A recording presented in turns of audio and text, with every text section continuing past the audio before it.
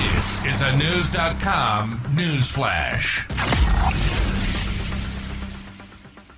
Special counsel David Weiss intends to bring an indictment against President Joe Biden's son Hunter Biden on charges related to his 2018 purchase of a firearm by the end of this month, according to a Wednesday court filing. The unspecified new charges are in part connected to the younger Biden's purchase of a gun in Delaware in October 2018, in which he lied on a federal form stating he was not using or addicted to illegal drugs, News.com has learned. At the time, he was regularly using crack cocaine.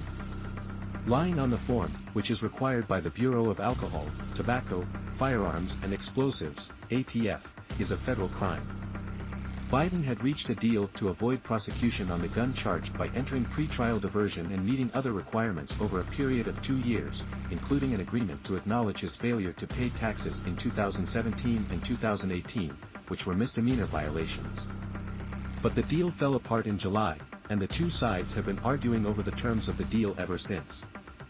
The new filing comes a month after Attorney General Merrick Garland appointed Weiss as special counsel in the investigation of Hunter Biden.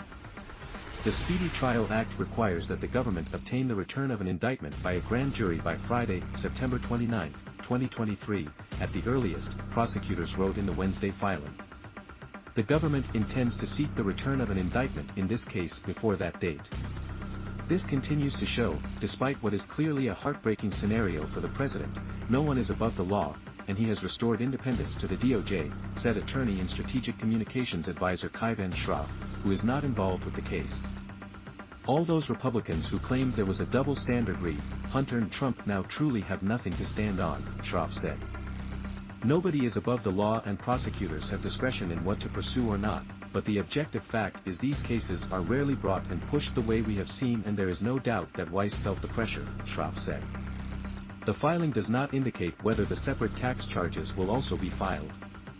TMX contributed to this report.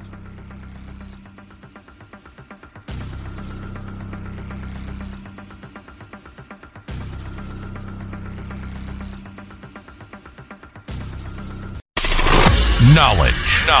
Unfiltered. News.com. News.